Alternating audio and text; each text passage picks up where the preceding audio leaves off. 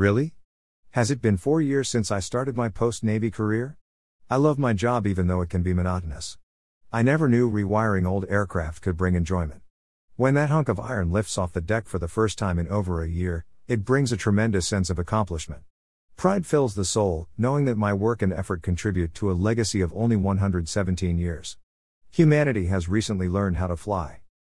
Last month, I noticed I had accumulated 174 hours of personal time. Getting back to the blog topic. Knowing I can only carry 80 hours over the anniversary date, I figured it was time to take a holiday. CH53, or what I like to call Big Iron. I am not a workaholic. Sure, I work all the time. But, I can quit anytime I want.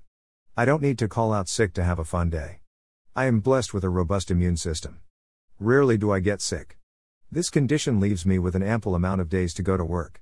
See my logic here. Frickin' fudge nuggets, I'm a workaholic. So, what did I do on my 2 weeks off? I watched TV and assisted my wife when she needed it. Yep, I sat on the couch as she painted the whole room by herself.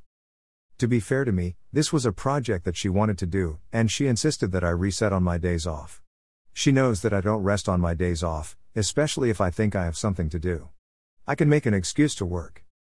I did get the lifters, tappets, changed on the truck, autumn edging is done on the front lawn, and maintained this blog. Sure, there was other little stuff, busy work.